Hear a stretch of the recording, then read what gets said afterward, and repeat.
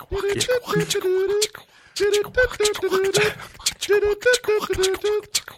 Ninja theme song. The Incomparable Podcast, number 94, June 2012. Welcome back to the Incomparable Podcast. I'm your host, Jason Snell, and in this edition, we are going to talk about it's a little bit of a departure, I guess, from us. We like all things geeky here, but there's a genre that is not traditionally thought of as a place for geeky stuff, and that's the sitcom, the television situation comedy. And yet, there are many sitcoms that are either, let's run through it, they're either, they are sort of genre-like, science fictional, they feature geeky-type people, or they feature storylines and concepts that appeal to geeky-type people. And we are going to talk about that tonight. This is a topic suggested by our very own Lex Friedman. I'd like to introduce Lex Friedman to you now, but wouldn't you? But he couldn't make it. So thanks, Lex, for the idea. And then joining me to talk about this, instead of Lex joining me, I have fine guests. I have Dan Morin. Hi, Dan. Hi, Jason. I'd like it to be known that I'm better than Lex in every way. We already knew that, but thank you for saying it. Thanks. Just so we're clear, you're on the record. Also, Serenity Caldwell. Hi, Ren. Hi. And Scott McNulty is here as well. Hi, Scott. Hello. I also am disappointed that I am not Lex Friedman. Also joining us is Andy Anatko. Andy, hi. Hello. Thank you for joining us. So, sitcoms, I think what I said in my note to everybody about this episode was to come prepared to talk about something that you consider to be a geeky sitcom. I assume in praise of it, although, there are also many, honestly, there are many more that we could condemn than praise. I was looking, Wikipedia actually has a page called the List of Science Fiction Sitcoms. Just looking at that. It is not a good list. Maybe we should start alphabetically. Alf, the sitcom about a puppet alien, it comes in first. It's first in your hearts and first in a list on Wikipedia alphabetically. Right. He's from the planet Melmac. He enjoys eating cats. First on the list on Wikipedia is a great name for, I don't know, a band, Tumblr log, an episode. I remember watching Alf when I was a kid and enjoying it. Homeboys in Outer Space. Oh my God. Wow, that brings me back. UPN sitcom. Oh man. I watched a couple episodes of that. It was terrible. Terrible. That was a bad show. I don't consider the animated. I don't think the animated one should count. Futurama and the Jetsons, and Invader Zim. Those aren't those Invader Zim. Aren't There's sitcoms, more cartoons really? than sitcoms. However, Mego, which isn't that the Bronson Pinchot was an alien? Or yes. Yes. Yeah, that's actually just Ed Begley Jr. Bronson Pinchot. That's actually just life. Oh. Like Bronson Pinchot is actually an alien. Mork and Mindy. My Favorite Martian. Wow. Yeah. That's a classic. That's valid. That's not bad. None of those were ones that I was going to bring up, though. My Favorite Martian podcast. It's maybe a little too old of a demographic there. So, who would like to bring up and presumably praise a geeky sitcom? Ooh, me. Okay, Dan. Yeah, he's going to steal mine before I can. I am, because it's my favorite sitcom of all time, so I get to talk Dan, about it. This is like the reason that you're on the podcast. So please, I know it is. Please praise Small Wonder. It's MASH. MASH. I hope you all like MASH, because I'm going to talk about MASH. What I loved about Small Wonder was how they made the girl speak, Vicky the robot, speak Vicky, realistically. In that she spoke like this, but she was fantastic. As you would, you'd make an immaculate robot that looked exactly like a human being acting stiffly, and then you'd make 80s. You'd make her voice sound like this. They didn't have that technology. It's the definition. It's the definition of the uncanny valley. I don't want to take that away from you, Dan, though. So go ahead and talk about. Thanks, Jason. I appreciate it. I'm going to talk about Small Wonder now. Or what's the other one? Swinging on a Star. You ever see that one? Out of This World? Out of This World. That's what I think. That's the Swing on the Star was the theme song. No, I'm not going to talk about it. I believe Dan Morin, I know what he's going to pick, and I know that he loves it, and so we're going to go to him with the choice of... I know he wants to talk about Spaced, right? Yes, the seminal Simon Pegg, Nick Frost vehicle, which began their long collaboration and with director Edgar Wright, as well as Jessica Hines Nay Stevenson. Fantastic British sitcom that began airing in, I believe, it's either 99 or 2000. Because I first watched this when I lived in the United Kingdom, which was briefly in college. And a friend of mine who had been there longer than I had said, "Oh, you got to watch this show." And it was the second series of it, or season, if you prefer the American nomenclature. And I said, "All right, I'll check it out." And I watched this show, and I fell deeply, madly, truly in love with it. And went and bought the Region 2 DVDs of the first season so I could catch up on all the stuff that I had missed. And it is, I think it would be hard to find a sitcom that is quite as geeky as Spaced is, in terms of just the number of references sort of per minute. In fact, in the DVD releases I have, they have what they call an homageometer, where they put in little subtitles at the bottom of the screen what they are referencing at any given moment. And that might be like 3 or 4 different things at various times. And I tried to catch them all in there, but some of them are so obscure or so particularly British in some ways that I just had never heard of them. But obviously you get a lot of the big references. You get Star Wars is a huge, huge part of it. In fact, is a major plot point in the second season, how much Tim, played by Simon Pegg, hates the Phantom Menace. You also get Star Trek references because it's the early 2000s. There's the obligatory Matrix episode.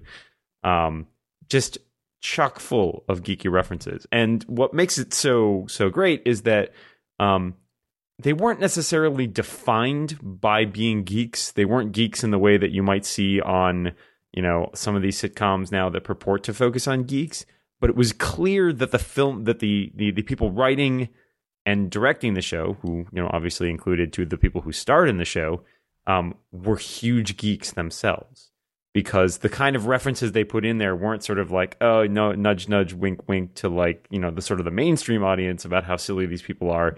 They were deeply personal moments that reflected not only who the characters were, but who the actual people portraying them and writing this works. I love this sitcom with so much passion, and it has led me to follow the career of Simon Pegg and Nick Frost and Edgar Wright, who've gone on to do a number of excellent things, including Shaun of the Dead, Hot Fuzz. Edgar Wright directed Scott Pilgrim, and they are making yet a third in what they call their Blood and Ice Cream trilogy, called The World's End, which they're starting production on this fall.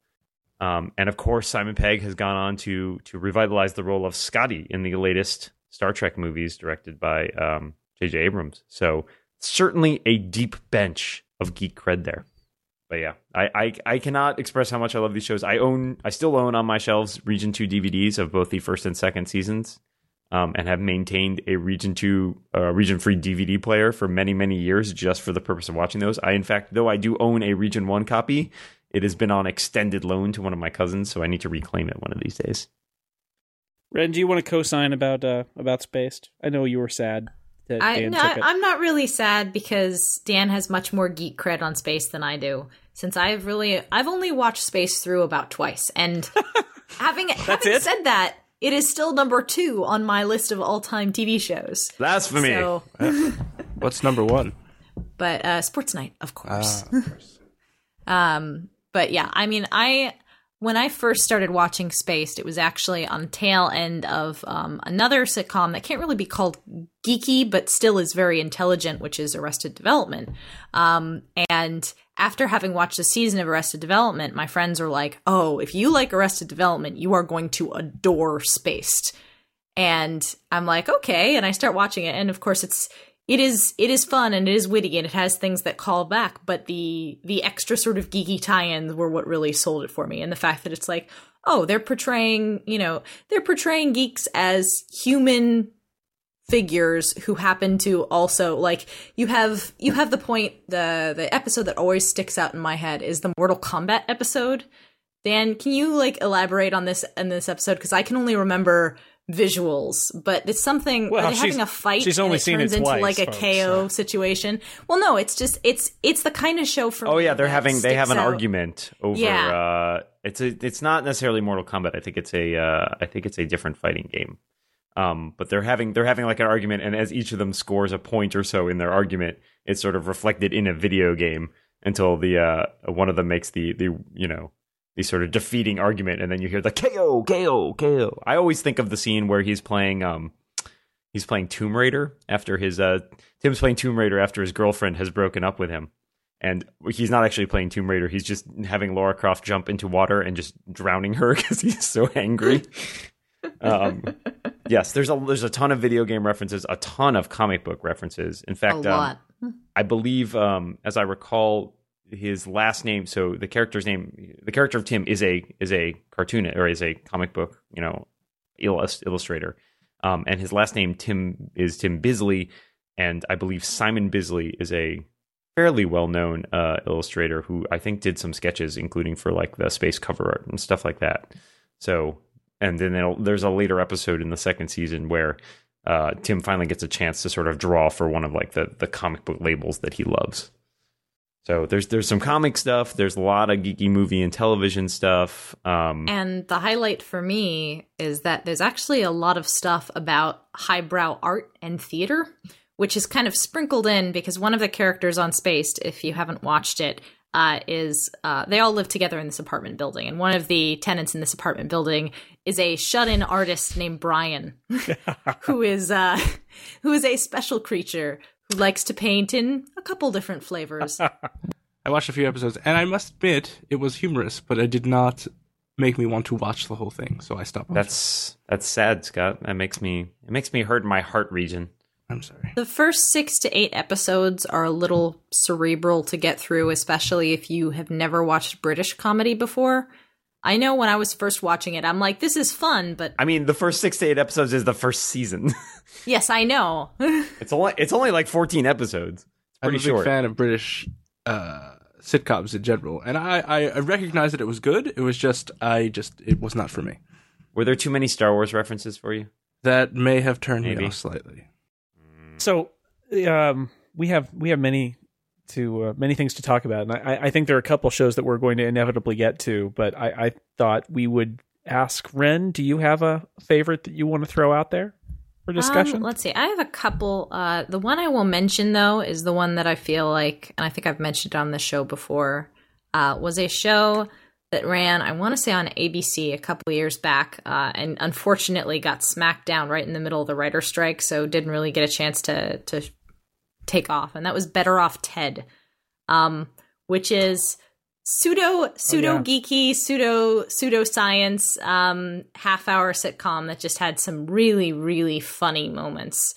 And I think that is actually available in its entirety on Netflix. And I urge anybody who really enjoys sort of, it is a cut above most sitcoms. I won't say it's necessarily the best, like, all-time epitome of what a geeky sitcom is to me, but it had really great characters who, again, it's bridging the people who look outwardly like geeks to what we stereotype as a geek with, the people who are actually, like, the people who are technically normal in the show, like Ted and his will they, won't they girlfriend, but not actually girlfriend. They're the people pitched as normal here. And in reality, I'd say they kind of end up being the geekiest because they end up having like secret hobbies and plans and things like that. And that show, we've got the characters who are in the lab coats who are the scientists, and they're funny, and they are funny in the stereotypical a very nice dynamic. But you also have the overarching premise, which is that this company that they work for, Viridian Dynamics, is essentially a supervillain corporation, and they are constantly inventing horrible things that Ted is supposed to find ways to market in some way. And Portia de Rossi is his terrible boss, who is essentially a supervillain in that she's got, her job is to promote this terrible company and their horrible murderous products. And yeah, that's a great show. Better Off Ted. It's lovely. I love the little Viridian Dynamics commercials that they put in. Yeah. That if you're watching it Yes. for the first time, you have no idea that it's a fake commercial until it's obvious when they're talking about, liquefied cows or something. And you're like, well, I don't think this is a real commercial. There's always a fake Viridian Dynamics commercial in every episode of Better Off Dead.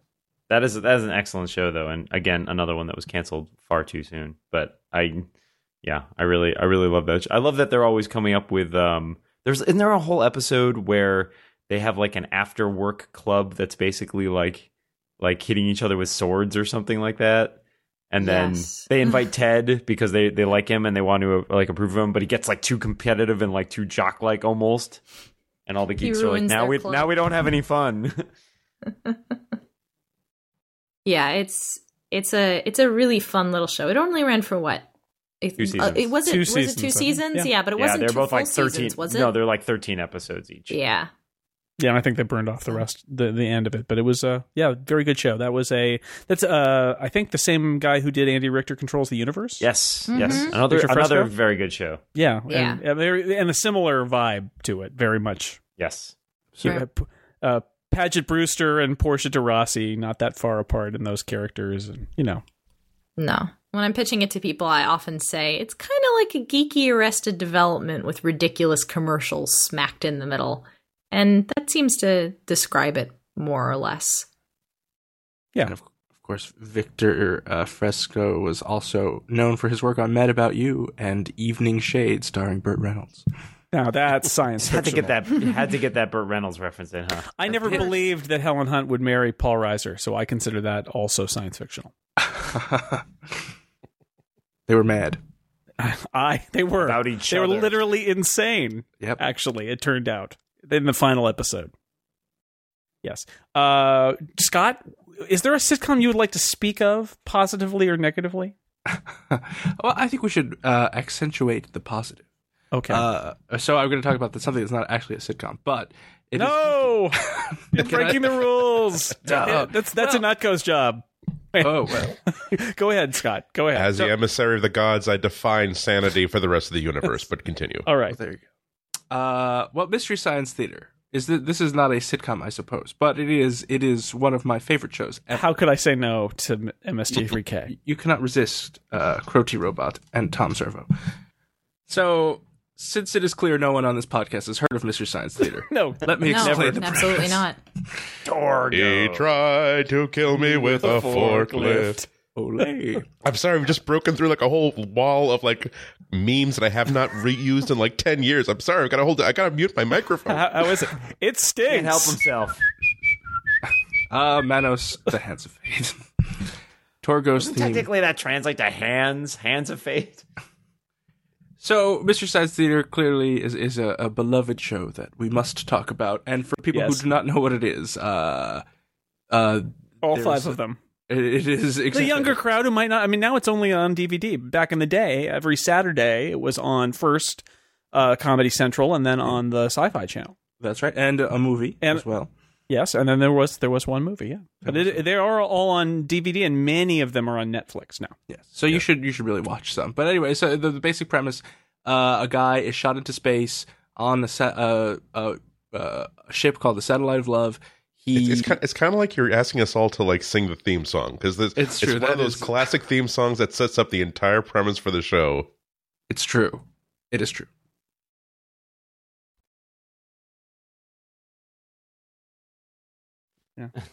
In the not too distant future, next Sunday. There was a guy named Joel, not too different from you or me. He worked He at worked his at his Monic Monic Institute, just another kid in a red jumpsuit. He did a good job cleaning up the place, till his bosses didn't like him, so they shot him in his face. Get me down! We'll send him cheesy movies. La la la. The worst I did too early. we can find now. He'll have to sit and watch them all, and we'll monitor his mind. Now you. La la la. Just keep in mind, Joel can't control when the movies begin or end, because he used those special parts to make his robot friends. Hey, robot, roll call, Cambot. Gypsy. Tom Servo. Crow. If you're wondering how he eats and breathes and other science facts. Just repeat to yourself, it's just a show. I should really just relax. For Mystery Science Theater 3000. That is the furthest off track this podcast has ever gotten in 93 episodes. and off key. Well, that's all the time we have tonight. And Oh gosh. Oh, God. Good luck editing this one. This is all just a premise for them to watch terrible movies and make fun of them, though. that is correct. So they watch very cheap movies that they could gain the rights for cheaply and mock them mercilessly, and then cut them up with skits. In the beginning, they would do things called invention exchanges, where Joel would have to show his evil overlords an invention, and they would in turn show him an invention, which didn't really make any sense, but they did it. And they did away with that part. And it's a lot of fun. I watched it in college. It started off on a public access TV show. People would circulate videotapes so that other people could see it. This is before the... They encouraged it. In the credits, it says keep circulating the tapes. That's right. And there's a great...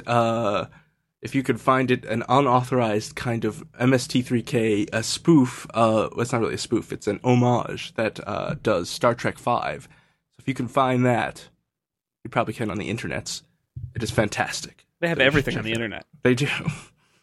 But yeah, and Tom Servo is really a role model of mine and how I want to live my life as a gumball machine head gumball robot. machine. Yeah. Yes, I had in college. I was not very popular, and I had a giant Tom Servo poster on my door. I don't think those two things were related, but The thing that always got me about that show was that at a certain point after watching it, you started to wonder, looking at the silhouettes, whether they were looking at the movie or looking at you, because you couldn't tell. They're two-dimensional. Just like looking into the abyss. Oh my god. I remember that came to me at some point when I was like looking at it, I'm like, oh my God, wait, are they watching me? That is a really disturbing outlook on life in MST3K that I never thought about, Dan. Thanks for that. Now you won't be able to unsee it. It's like the Arrow No. Aesthetics logo. Well, it's kind of a reflection back on the television show, because if they're commenting on the terrible movie, but they're also looking at you and you're watching them commenting on my mind is just blown. I love the premise of it by having the silhouette to do riffing on movies was not really new, but to do it and come up with this premise so that they could do initially the comedy sketches that would be in the episodes were ways for Joel Hodgson to do his kind of prop comedy bits. Yep. But those are strange and funny on their own. And then when they're in the movie with the silhouettes, you always knew when you were flipping around that it was MST3K because you could see the silhouettes. And what I really liked is that they would try to do little bits where they interacted. And I always loved it when Joel or later Mike would get up and reach up and like try to scratch the cheek of somebody in a close up. I always thought that was hilarious too. So it was just such an inventive premise, and it was 2 hour long show too. So there was a whole lot in it. And the thing that you always had to sort of remind people of when you're trying to get them hooked on this show is that no, it's not like being in the movie theater and that row of really stupid 11-year-old kids keeps like saying things like, "Hey, take your top off, lady. You've got big knockers." It's actually a writing team that's like far more than 3 people who watches this movie time and time and time again and develops a script in which every single available second is filled with some sort of joke. And their hit-to-miss ratio is incredibly high. And the references that they have are incredibly good. I mean, there'll be a really, I think it was Teenager from Outer Space. There's like this big, huge, like round saucer spaceship landing on a thing. And I think Joel says, "Hey, look, it's Audrey Hepburn's hat from Breakfast with Tiffany's coming in for a landing." It's like, that's a very hip reference. And if you don't like a joke, there's another one coming right behind it. Of course, several of us in the Incomparable participated in a brief spoof. Right, we did the Phantom Empire, which Steve Lutz. I can't believe we're talking about MST3K without Steve Lutz here, since he has been he's like a big riff tracks guy and has met Mike Nelson But I mean, the thing about that is, as Andy says, we did a 20-minute episode, and That think was it was hard. Like was writing that really, is really difficult. It's a lot really harder hard. than you think it is. It seems We all really wrote easy. jokes and threw away most of the jokes. And then after you do them 3 or 4 times, they stop being as funny sometimes because you've seen it now 3 or 4 times and you've telegraphed all the jokes. But you still have to deliver them like they're funny and react to your friends' lines occasionally like they're funny. Nothing gave me more of an appreciation for MST3K than doing that riff tracks little short and realizing just how like kind of brutally hard it was to do it, and how much just you make the jokes and you think, oh, that's kind of funny. I said something funny while we were watching TV, and then you try to actually do it, and no, those just 90% of them you just throw them away right away. They're just not good. Yeah, and on top of that, are you guys like me? It's like I don't think a week or 2 goes by without my suddenly thinking about a Mystery Science Theater joke at least once, even like a joke that I haven't heard in like 10 years. My friends and I have like, recurring ones that we always talk about. I never forget there was some short, I don't remember what the exact short is, but it's got like a guy rocking on a chair on a porch, like an old guy, and he starts swatting at the air in front of him, and then they go, invisible elves. The elves are back. that one comes up all the time. I love their shorts. So does everybody?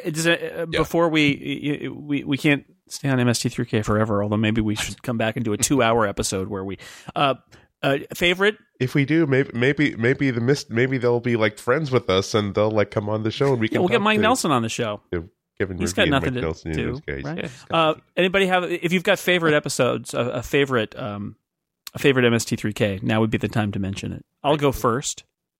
My favorite episode of MST3K is Time of the Apes, which is fantastic because it is like Planet of the Apes, except it's a Japanese movie, and the logic is that they people are frozen in suspended animation, and they go into the future, and then of course apes rule the earth, and there's a little kid who every time you say terrible things will happen, if he doesn't listen to you, he says, "I don't care." Which is a nice running gag. But my favorite part is the plot resolution at the end when they've done movie length of apes. They think, how will I end this? We can't do the Statue of Liberty or anything like that. That was done by the movie we're knocking off. So what they do is they go back to the cryo chamber and they freeze the people back in the cryo chamber. And I thought, well, this is an interesting choice that they're going to go further into the future. And yet somehow the cryo chamber takes them back in time to the present day. I don't know how could it be? Anyway, Time of the Apes. That is my favorite all-time MST3K. It's a close tie for me between Mitchell with John Baker, which is perhaps one of their best episodes, and of course, my God! We're gonna rip off the end of Key Largo, Mitchell. Up to 35 miles per hour. Isn't that a milestone episode? Isn't that like Joel's last? That is Joel's last episode. He escapes the satellite of love in a box of Hemdingers. And a close tie between that and one of my favorite Christmas movies ever, Santa Claus Conquers the Martians. Oh, yes. That's an excellent... Young Pia Zadora. Excellent episode. I'm going to go buy myself a Golden Globe. My favorite that just popped into my mind is Overdrawn at the Memory Banks with Raul Julia. That features the line, "Mom, my nuts." They say that in the movie for no apparent reason, and it becomes a joke. Wow. Andy, do you have a... I have to go with Marooned because it's a really normally the movies that they got to riff were these like American International really, really horribly low budget pictures. This is the first one I think where they got an actual like major studio release that got lots and lots of big budget. I think actually either was nominated for or actually won an Academy Award for best visual effects, and it starred Gene Hackman. Shortly after his breakthrough role. So it was the premise of the movie was like an Apollo 19 mission, like a Skylab type mission. Like things start to break down, so they try to like bring the astronauts back down, but there are malfunctions, and the entire movie is all about how do we rescue these 3 astronauts. So it was actually, and I actually saw the original movie, which was not a terrible movie. But when they get something that's actually when you start with a movie that's actually entertaining to begin with, and then you add like 8 comedians spending 2 days trying to make it even funnier, that's pretty good. And also, they talk about callbacks that just fill the rest of your life. There's so many lines from Mystery Science 3000 that could fill a great 1 hour seminar, valuable seminar in filmmaking. And one of them is just when it's a running gag where Tom just keeps saying, Gene Hackman is always good. Like he'll deliver like at the beginning of the movie, it's like okay, our two pressures at 1.5%. Oh, Gene Hackman is always, and it's true. Gene Hackman is always good. So that would be my favorite. Mitchell would probably, if I'd thought of Mitchell first, I probably would have been cursing you for taking Mitchell first, but I didn't think of Mitchell first. So Ren, are you deep in the knowledge of the MST3K or not? And I'm not very deep in the knowledge of MST3K. At college, they had like a weekly MST3K night, which I would swing in and out of. I'm trying to remember some of the films. I mean, Manos was the first MST3K episode I ever watched, and that's a pretty good one. That's a classic, mostly because that film is unwatchable without the riff. I had a Torgo screensaver at one point where he just I had that screensaver too. Yeah, that's dating us. There we go. And you said you didn't have friends. I had Torgo. And there was actually a movie that I had seen. I had seen before it was MST3K'd. Called The Unearthly with John Carradine and Tora Johnson. And that's and to this day, actually, my wife and I quote a line from that movie was the little tag that they did at the end of the credits, in fact, when they did it on MST3K, which is, you learned too late that man is a thieving creature. Time for go to bed. Oh. Tor Johnson. In the feature film itself, the MSG3K feature film is actually pretty good as well. This Island Earth, I believe, is the movie. Yes. Mm-hmm. That has some great moments in it. Yeah. I feel like we've just created like a mini episode of inside this other episode. It's a bonus episode. Damn you, McNulty! Reality. I'm sorry. I felt it had to be said. It did have to be said, because otherwise we'd be talking about the Big Bang Theory. Sorry, it's not. Talk about that? It's not a sitcom, so you lose. Damn it! No points for McNulty. No. Nope. Negative points. Yeah. Andy, did you come bearing a show that you would like to talk about? Yes, I'll name the two finalists before talking about the one I chose. I at first thought I was going to go deep catalog and talk about Square Pegs. Ooh. Because if you're talking about... that's such a nice... I didn't even think about Square Pegs. Yeah, it's a nice deep catalog selection. It was more about geeks than nerds, because we're talking. It was the central characters were like, it takes place in Wee High School. Social outcasts are trying to become part of the popular clique, and it really was plugged. If you were like in high school in the 80s, either you were one of the four central characters here, or you knew one of the four central characters and were trying not to be one of the four central characters in this thing, because goodness. It was produced by Ann Beats, who was a former writer on Saturday Night Live. So you get things like guest episodes with Bill Murray. Devo played one of the characters' bar mitzvahs during an episode. So if any sitcom that has Devo as a guest star, okay, that's gonna be a great one. I was thinking about Clerks, the animated series. Also pretty brilliant for a 6-episode run. Yeah, and I was pretty shocked that it got I think they aired one episode and then didn't air like any of the others that they'd produced. That was going to be a hard show to sell. That's true, because it really was like the Clerks, the movie, the original movie. All those characters, they expanded the show by having like Leonardo, the evil like land developer who runs the whole town of Leonardo, Isn't New it Alec Jersey. Baldwin too? No, Alan Rickman. No, I thought. Oh, really? Okay. No, because he had that wonderful voice, and it's also a good one to pick up, not only because it's like a Kevin Smith production, but also there are voluminous commentary tracks on every episode. So it's sort of like every one is where there's a Smodcast in which you're also watching a cartoon while you're listening to the Smodcast. But I felt as though I couldn't, although I was prepared to defend Big Bang Theory. I don't think that if we're talking about geeky sitcoms, you really have to start and end the list with Futurama. I don't think there's ever been a television show as geeky as Futurama in terms of how deep a lot of these references go, where Bender the robot drinks a beer called Old Fortran. They have an entire episode that's based on what if the Futurama universe was done as a 32-bit or 8-bit video game, so all the animation is done like in 8-bit graphics. There is an entire episode. I'm too dumb, so I had to go look this up. So let the record show that I am a consulting reference for this. But they did an entire episode that you've seen the idea of a body swap, like sort of a sitcom plot before, like in science fiction and stuff like that.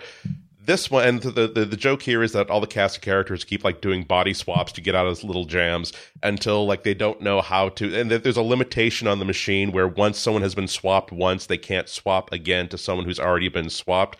And so because one of their writers, and here's more Greek credibility, one of the writers is actually a PhD mathematician.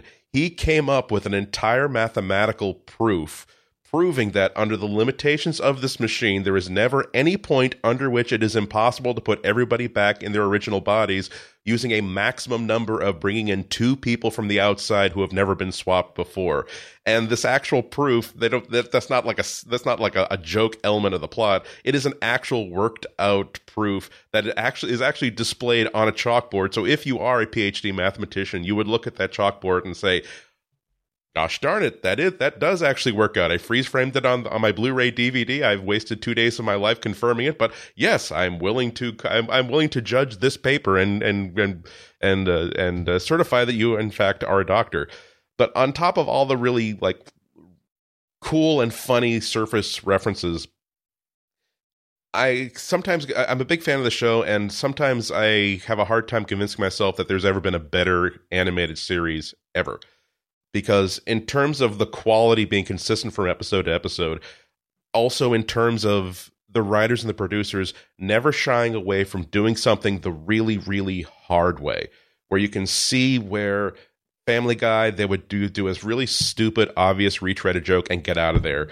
With The Simpsons, still a funny show, I'm still a fan, but they would figure out that, oh man, we really don't want to get involved in this, do we? So let's just pursue this for 5 minutes and find a way to abort and go on to the next thing. Futurama, one of my favorite episodes of not just Futurama, but any TV sitcom ever, any TV show ever, was an episode called Godfellas, where the joke is that Bender the robot gets shot out into space, like towards the sun, and the Planet Express crew feels as though he's lost forever because he's just been shot way the hell into deep space. They don't know where he is. They don't know how to get back to him. And meanwhile, microbes on his robot body have started to like grow and evolve into sentient, like tiny, tiny microscopic beings, and they regard Bender as a god. And that's a good setup for about 5 or 10 minutes of jokes about, okay, well, Bender, the most selfish creation on the entire earth. Of course, he's going to have them. Oh, well, I'm your god. I demand that you build a brewery so that I can have beer to drink while I'm lost in space. But they go through all those sort of things. But then they pay off to the end where the colony sort of kills himself, divides into factions because they don't agree on how best to worship Bender, and he realizes that, oh man, I tried to like rescue them, I tried to save them, nothing works. And then he finally winds up almost at the end of the universe, incidentally confronting a creature that may or may not be God, and this creature talks in binary code so Bender can understand him. And they have a conversation, and obviously he's been in this god business a lot longer than Bender has, and says, well, I know you tried, but sometimes the best thing to do is if you use a light hand, and sometimes if you know you've been doing your job well, they'll even question that you even exist to begin with. And at by the end of the episode, you realize that, my goodness, this is like a whole year course in theology, and this is every single discussion. Yeah, this is like every single heavy discussion about the nature of God and why it's not necessary to know that there is absolute proof of God to suspect that a God exists. What is the sort of God that you would believe in? Would you believe that there is a God that simply doesn't want to get involved? It's very much a deist instead of a theist version of God. And the fact that I know the difference between deism and theism and can use them in this episode demonstrates how much work they put into like actually prosecuting every idea to its fullest. So from surface level stuff to profound turn off the TV and wonder about the existence of it all stuff, I really don't think there's ever going to be another TV show that can at least top it. So we're going. I will promise this to the great incomparable listening audience. We will do a whole episode about Futurama at a later date. And Glenn Fleischman is crying somewhere that Andy just spent all this time talking about Futurama and Glenn's not on the podcast because I think it's his favorite show. So we will do a whole. We were talking about a Futurama episode, and now I found somebody else who could be a guest on it. Also, I should say that I previously disqualified animated series, and therefore I would bring down the hammer and disqualify Andy here, except I have, with allowing Scott to talk about MST3K, which isn't even a sitcom, I've completely lost control of the podcast, so I give up. Great, Andy. Thank you for picking Futurama.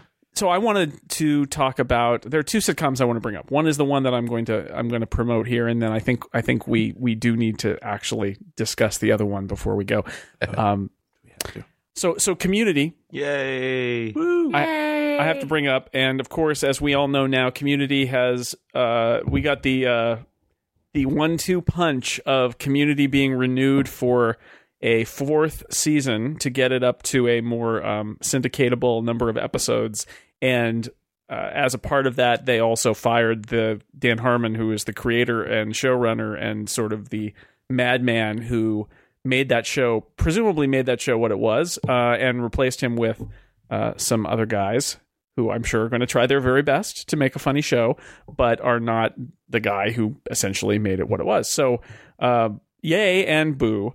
But regardless of what happens in that 4th season of Community, we have the first 3. And this is a show that on one level is, I mean, it is a geeky show in that it always had popular culture references from day one. The first episode is the Breakfast Club references, especially come Fast and Furious.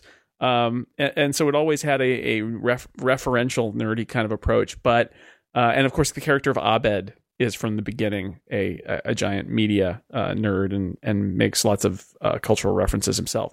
But over the course of the 3 years, this is a show that did one of the very best depictions of Dungeons and Dragons in television. Yes. In the episode Advanced Dungeons and Dragons, as every episode is named sort of like a college course. What else did they do? They did Remedial Chaos Theory in the 3rd season, which is the episode where the rolling of a 6-sided die leads to 7 different timelines from the darkest timeline, where a horrible garden gnome is eaten by one of the characters while it's on fire, and somebody's arm gets cut off, and people are burned, and it's terrible. To the one that ends up becoming the real timeline at the end, which is a much nicer timeline because Joel McHale's character is sent to the pizza guy instead of everyone else going to the pizza guy. Great, fantastic episode. Don't forget the 8-bit video game episode. Right? The video game episode. Yeah. Which was so good. So unsurprisingly out of nowhere good. And cribs its plot from Ready Player One. Yeah. That's strangely enough. Indeed. A better depiction of Ready Player One. Ready Player One. Ooh. Take that, Ready Player One. Yeah. Sorry. 2 seasons of paintball fighting. Well, and awesome. the first one of the greatest action movie homages ever done. Yes. My Dinner the with Rankin Abed. Bass Christmas special, My Dinner with Abed. Yeah, the recurring Inspector Spacetime, which is about as loving a Doctor Who homage as one would ever expect to find on mainstream American television. And of course, the Dreamatorium, which makes all things possible. The Dreamatorium. Which is the holodeck. It's a room holodeck. painted like the Next Generation holodeck where Troy and Abed have their own imaginary playtime. And then there's the episode where Annie and Abed are in the Dreamatorium, right? That he's which is one of those last episodes. So, you know, I don't know. There's so much. There is so much because there are individual episodes that go over the top, and then sprinkled throughout just an incredible number of funny references. I never get the sense that the show is laughing at the nerdiness as much as embracing it and loving it. And it's a show with a good heart, or at least as good a heart as a show can have when Chevy Chase is on it. Burn. Oh. The thing I really like about this show is that at its heart, you basically have a bunch of archetypal characters. I mean, you get them fleshed out to a certain extent, but episode to episode, the theme of the group, it was more or less the same, where there are these people who have come together by sort of unwilling means and have developed sort of a community and a friendship from that. And when I first started watching the show, in the back of my head, first thought was, I do not understand how this show keeps on being on television, but I love it. And then the second thought was, basically, they're just taking these characters and throwing them into the wackiest different situation they can per episode. And if you look at it almost as like plopping characters in different situations and be like, all right, play with this, see how this goes. Let's have fun. It's not as if the sitcom, it didn't work as a sitcom. There are episodes that are very much more mainstream because they went off format a lot, but they also stayed on format a lot. And those episodes are good too and have funny, interesting, and kind of geeky things to talk about too. So it wasn't as if this is a show, I'm talking about it in past tense, it will be back without Dan Harmon, but let's be fair, it's more like the 4th season of Coupling.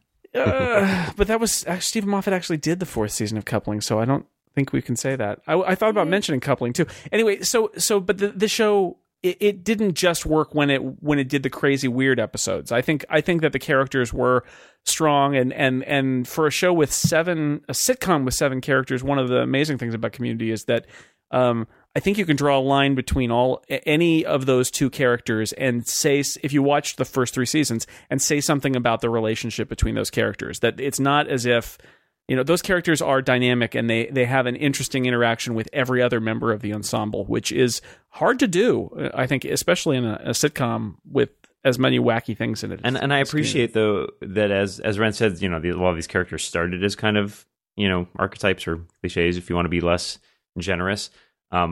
Personally, my favorite character, who I think has evolved the most since the beginning, is Troy, who started out as very much sort of the jock character. Well, yeah, he was the captain of the football team who had to go to the community. And that is, you see how that he develops through 3 seasons, and especially when they get him to the point where he and Abed basically become, best buddies, and the relationship between the 2 of them ends up being, I think, it's sort of at the heart of the show in many ways.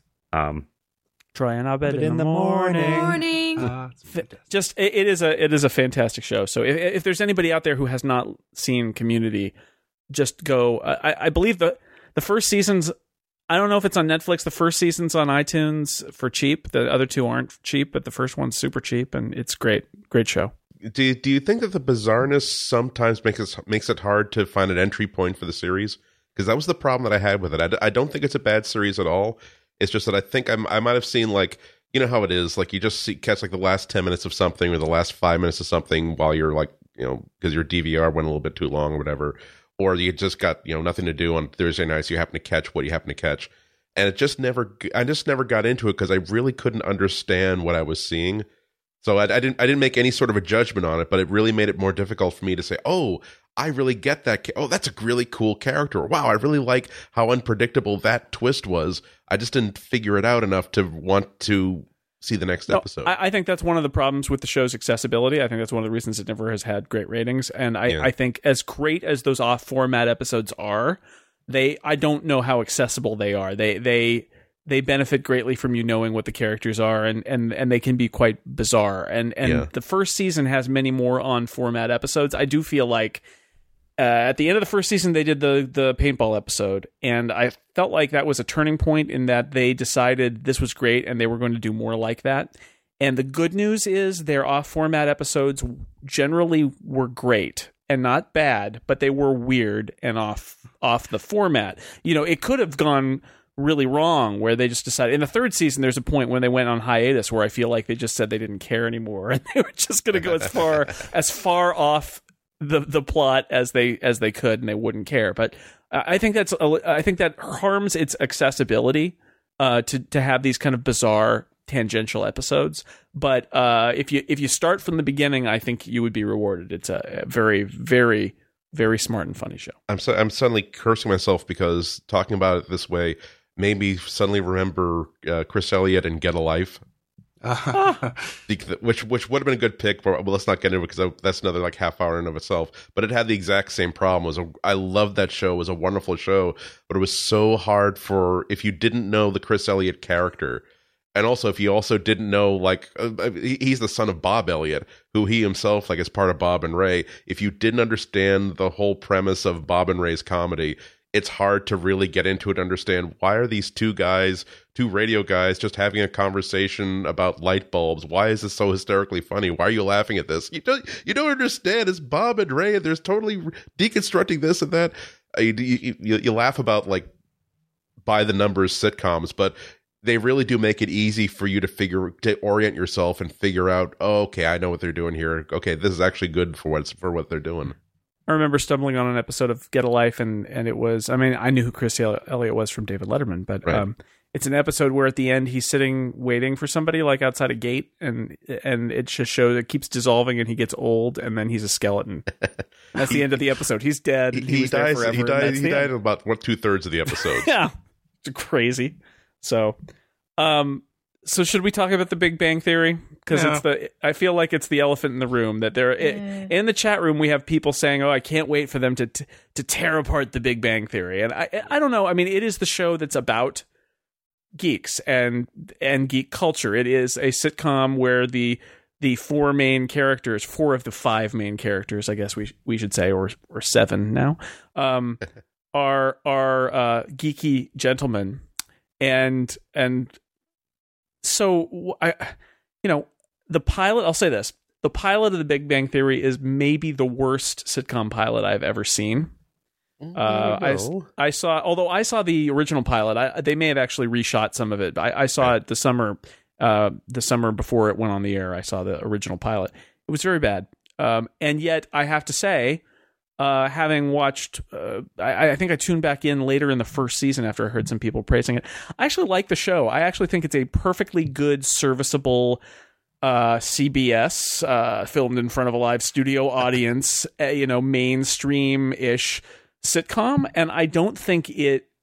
I think it has more love toward nerdiness than it sort of makes them out to be the butt of jokes. I think there's more affection to it. I think it humanizes them. I think there are lots of very funny nerdy references in the show, which if this was something that was a sanded down, no smart references, just really using these guys as geeks to laugh at, I would feel differently about it. But I actually think for what it is, which is a very mainstream CBS sitcom, I like it. I still watch it. I have seen every episode of that show. I will say I'm on the flip side. I've only seen like 2 episodes ever, and mostly things I just caught by accident.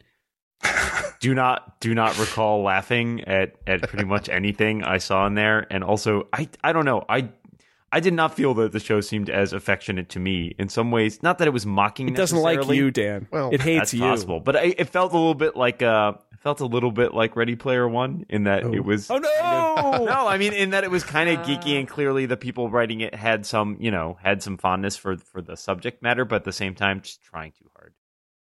I think it has the problem of a lot of the sitcoms by that producer, in that I know that there's going to be at least 5 crotch jokes that I'm just not going to enjoy at all. You just sort of see that drone coming and saying, "Oh God, it's going to be a premature ejaculation joke." Okay, here we just get it over with. Let's move on to something more fun. But I've heard a lot of the complaints that it makes fun of geeks instead of like making jokes from within that community. And I honestly believe that if you feel as though a geek can't take a punch, stay inside under your comforter with your inhaler and just be in a protective little way. I think it's a positive thing that it's okay to make fun of this part of humanity, that we're that prominent a member of society, that we can be made fun of, just like just like the jock can be made fun of, just like the elite rich snob can be made fun of. And also, I really do think that most of the humor does come from a good place, where they will go for some of the cheap jokes from time to time, but at the same time, let Leonard is really the emotional core and the intellectual core of the entire show, in that he does have a problem digesting dairy products, but he's also the guy who really will reach out to other characters and help them along. He's the guy who it's not just, oh, I'm a nerd, I will pine after the blonde across the hall, but I will never be able to follow through on anything because I'm such a nerd. No, he actually goes through what he thinks his weaknesses are. He also defends himself for what his strengths are. I mean, he was proud of the fact that he will argue about argue about a movie or argue about a certain comic book character, and it's just a lot of really good, smart humor on top of it. The scene that really got me hooked was an opening episode blackout before the first commercial, in which they've all got the whiteboard out and they're trying to solve the problem of how can all four of them find a movie theater that has the movie they want to play, the right THX sound system, the right candy, the right everything, so that all these variables could be conglomerated and a solution could be found. And immense diagrams charts are being done, and then suddenly Leonard just looks at the board, says, there really is only one solution to this problem. Then he's silence. See you, Sheldon. And then the three of them leave him behind. They realize that Sheldon is the reason why they can't figure out how to do that. So as the audience is laughing and Sheldon is watching them retreat, he looks back at the board and he just says, they're absolutely right. This really was the only solution available. Yeah, it's and the show has evolved too. The characters are not kind of encased in amber they're different now than they were in season 1. Yeah, they've evolved, except for Sheldon, but you're right. But that's his deal, and even he has evolved to a certain extent. But it's an interesting dynamic. Adding the other women characters in, I think, is actually I'm fascinated by, because I sort of feel like they've created a parallel show within their own show with the women characters interacting with each other as well as the men and the women. And their relationships together, that it's really taken me by surprise, because like I said, I saw the pilot, I thought it was bad. I, for whatever reason, heard that it wasn't maybe so bad and tuned in and have then witnessed it evolve. Again, I don't want to give it a backhanded compliment by saying it's a mainstream sitcom. It is in that format, and yet within that format, I think it does a lot very well and is generally respectful. The references they make are right. The things that the characters care about that are geeky, whether it's comics or TV or video games, they're things that geeky people actually do care about and do argue about, and they don't resolve them incorrectly. They're like with Futurama, where there are insanely nerdy things that are right, including diagrams on a chalkboard. Big Bang Theory, it feels like it gets that stuff right, and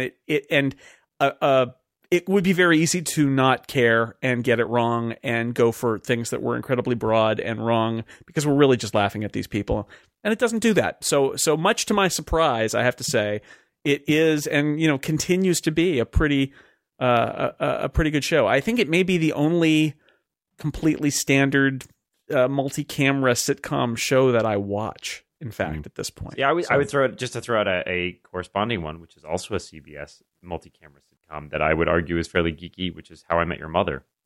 Yeah, it's you know what? I think How I Met Your Mother is geeky because it's a sitcom with continuity. Well, it's also to be fair, they had an entire episode that's about watching the Star Wars trilogy.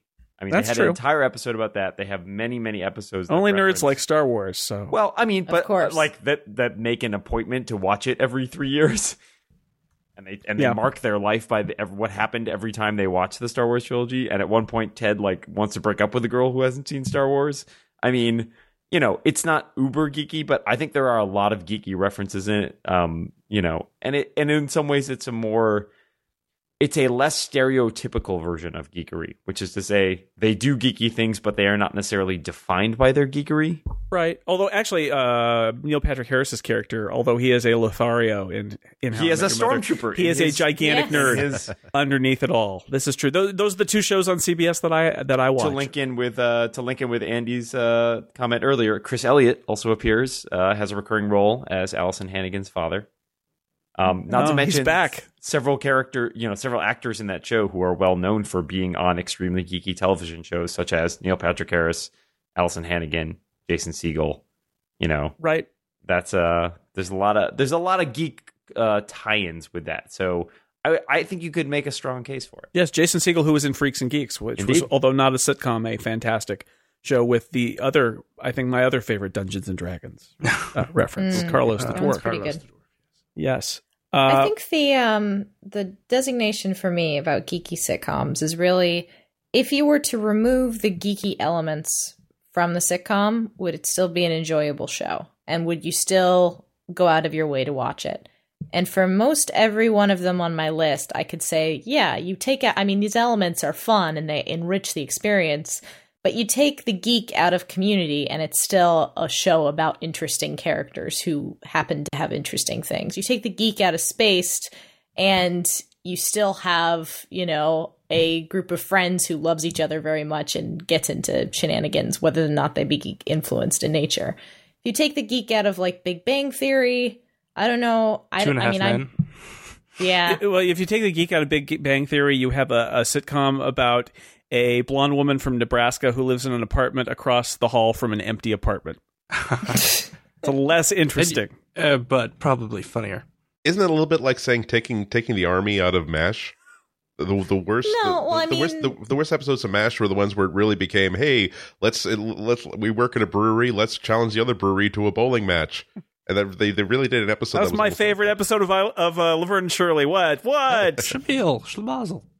Big Bang Theory is awful, by the way. So that's all I want to say.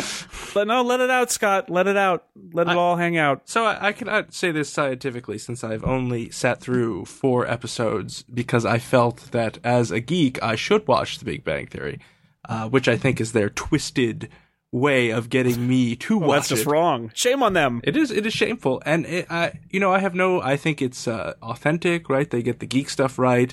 I didn't have any nerd rage about, Green Lantern doesn't wear that ring when it's Al Jordan. No, that was all fine. And you didn't feel hey, they're making fun of me. No, I just felt like you're just offended by the comedy. The jokes is insulting. They tried to make people intelligence. happy, and then you had to kill it. Exactly. This is a Chuck Lorre sitcom, people. This is not good television. He's the man who did 2.5 Men. I have to agree with you on that. I have to sort of put past Chuck my Lorre man, does not only make bad shows. He has made good shows too, but he has Mike also and made Molly. very bad shows. And he is not a good sitcom maker, and I think he should be stopped. Yeah, he has made good sitcoms. He has made good shows, and he has made successful shows. Well, he's very rarely made both at the same time. There are he is very successful. People like it. I don't know why, but I think those people are wrong. That's why you're on this, despite your headache. That's why I wanted you on, is to denounce any positivity about the Big Bang Theory. The Big Bang Theory is not, and like I said, I mean, it gets all the facts correct.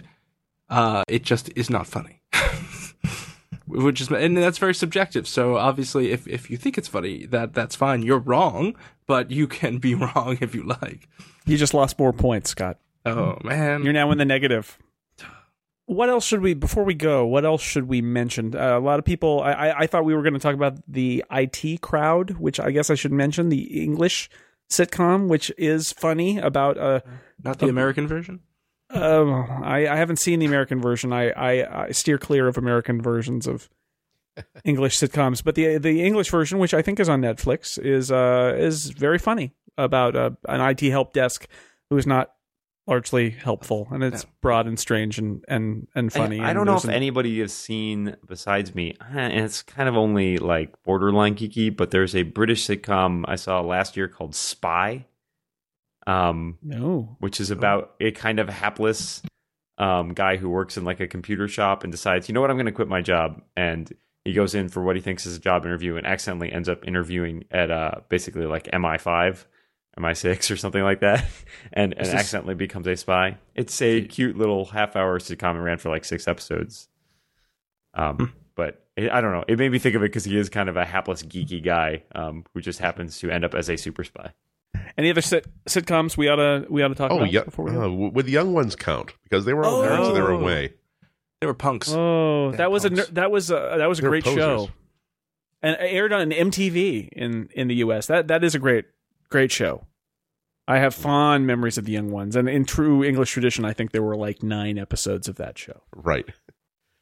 What is this bizarre idea they have about ending a sitcom before it starts to stink? Yeah, Rick Mayall and who else is in that? Alexi Sale. Actually, Edmondson. that was very much like Community in the sense that there were or Get a Life, where there's bizarre, like Alexi Sale was various characters, and when he appeared, he sort of didn't make any sense and it was non sequitur-ish. It was almost Monty Python like levels of non sequitur-ish in the middle of these sitcom plots involving these penniless college students living in a completely were they just squatting in like an abandoned house? I'm not sure. They had student housing because they did have a landlord, Mr. Blofsky, also played by Alexi Sale. Yeah. I'm reminded of the other show that I meant to mention and didn't, which is Red Dwarf, which is the only real sci-fi space sitcom I think that ever had any success at all. And it's bizarre, and it got bad as it went along, and they're still making them, I think, now again. But I watched that with a lot of skepticism, and I actually liked the first few seasons of Red Dwarf. It's a very strange, broad kind of thing, but I actually kind of like Red Dwarf. I liked it too. Spaceships and I mean, it is a spaceship outer space sitcom. It is unabashedly a sci-fi sitcom, and Crichton the android, played by Robert Llewellyn, who you might also know from Junkyard Wars, if you remember back in the day. I will mention. I think I mentioned it on our episode about shows that got canceled too fast. The cartoon show Clone High, which I would argue is also fairly geeky. See, I was leaving that out of respect for Jason. For the no animation rule that Andy broke. Yeah. I'm the lid's off. I'm sorry, but it was not in the document that I was presented with as the terms for this show. Clone High is a good one. The Tick. Yes, The Tick, an excellent choice. Animated and live action. Yeah, and the live action, even if we take the no animated rule, the live action, that was a half-hour superhero comedy. American made Batman well. And yes, and Arthur and the Tick. Fledermaus. No, well, yes, I know. I love Deflator Mouse in the cartoon, and yet Batmanuel is also excellent. Nestor Carbonell is Batmanuel. Now, with the fact that the Look Well, even though it was just a pilot, starred Adam West and was written by Conan O'Brien, would that qualify that as a geeky sitcom? Was it a comedy? Oh, hell yeah. Okay. It was. I have no idea. It was a pilot. It actually aired, and it was probably the most hilariously funny pilot of any sitcom that I happened to catch. I was actively disappointed to find out that was the only one that they would ever actually make. The funnier than Heat Vision and Jack, which is my favorite pilot that never made it. That didn't. I guess the disadvantage with that one is that it didn't live up to the. It got so much hype to me before I actually saw it that didn't live up to it. Dan Harmon from Community wrote that. Yes, indeed. All right. Well, this has been a crazy and sometimes quite tangential walk through many funny things, but I thought this was great. I thought we covered a lot of great ground. And so I'm going to say that we have had enough for this episode, and I would like to thank my excellent guests for being here, fighting through a headache so that he could share his love of Mr. Science Theater, and so that he could share his hate of The Big Bang Theory. Scott McNulty, thank you for being here. I think hate overcame my headache. So that's a lesson to the kids. I'm glad you're feeling better. I'm glad the hate provided clarity in your head. That really is a great epitaph for anybody's tombstone. He was generous in love and generous in hate. It's true. Although my hate will ensure that I never die. So that's right. The hate keeps you alive. It does. Yes, I feel your hate. He's swelling in you now. Andy and Atko, thank you for being here. Thank you for having me. You are a joy and a treasure, Jason Snell. Thank you. I appreciate you coming on and sharing your love for funny things, even if they were animated. Dan Morin, thank you. Let's never play again. I mean, it was great to be here, Jason. Thanks. Yeah. and Serenity Caldwell. Thank you very much for being here. Thank you. It was lovely. And I will close with perhaps the weirdest line from Spaced. Rabbits, rabbits, rabbits, rabbits, rabbits, rabbits, rabbits. I guess I need to watch more Spaced. Yeah, you do. I've only seen it half a time. So Woohoo, I made a reference that no one got. I win this podcast. I think Dad got it. I think I got it. You don't count. Well, that's true. I'm used to that. A meme fell in the forest and nobody understood it. Was it still hip? Yes. I say yes. all right, and I'd like to thank our audience for listening, and I hope maybe we've turned you on to some new funny stuff that you didn't know about before. Until next time, I am Jason Snell, the host of The Incomparable. Thanks for listening.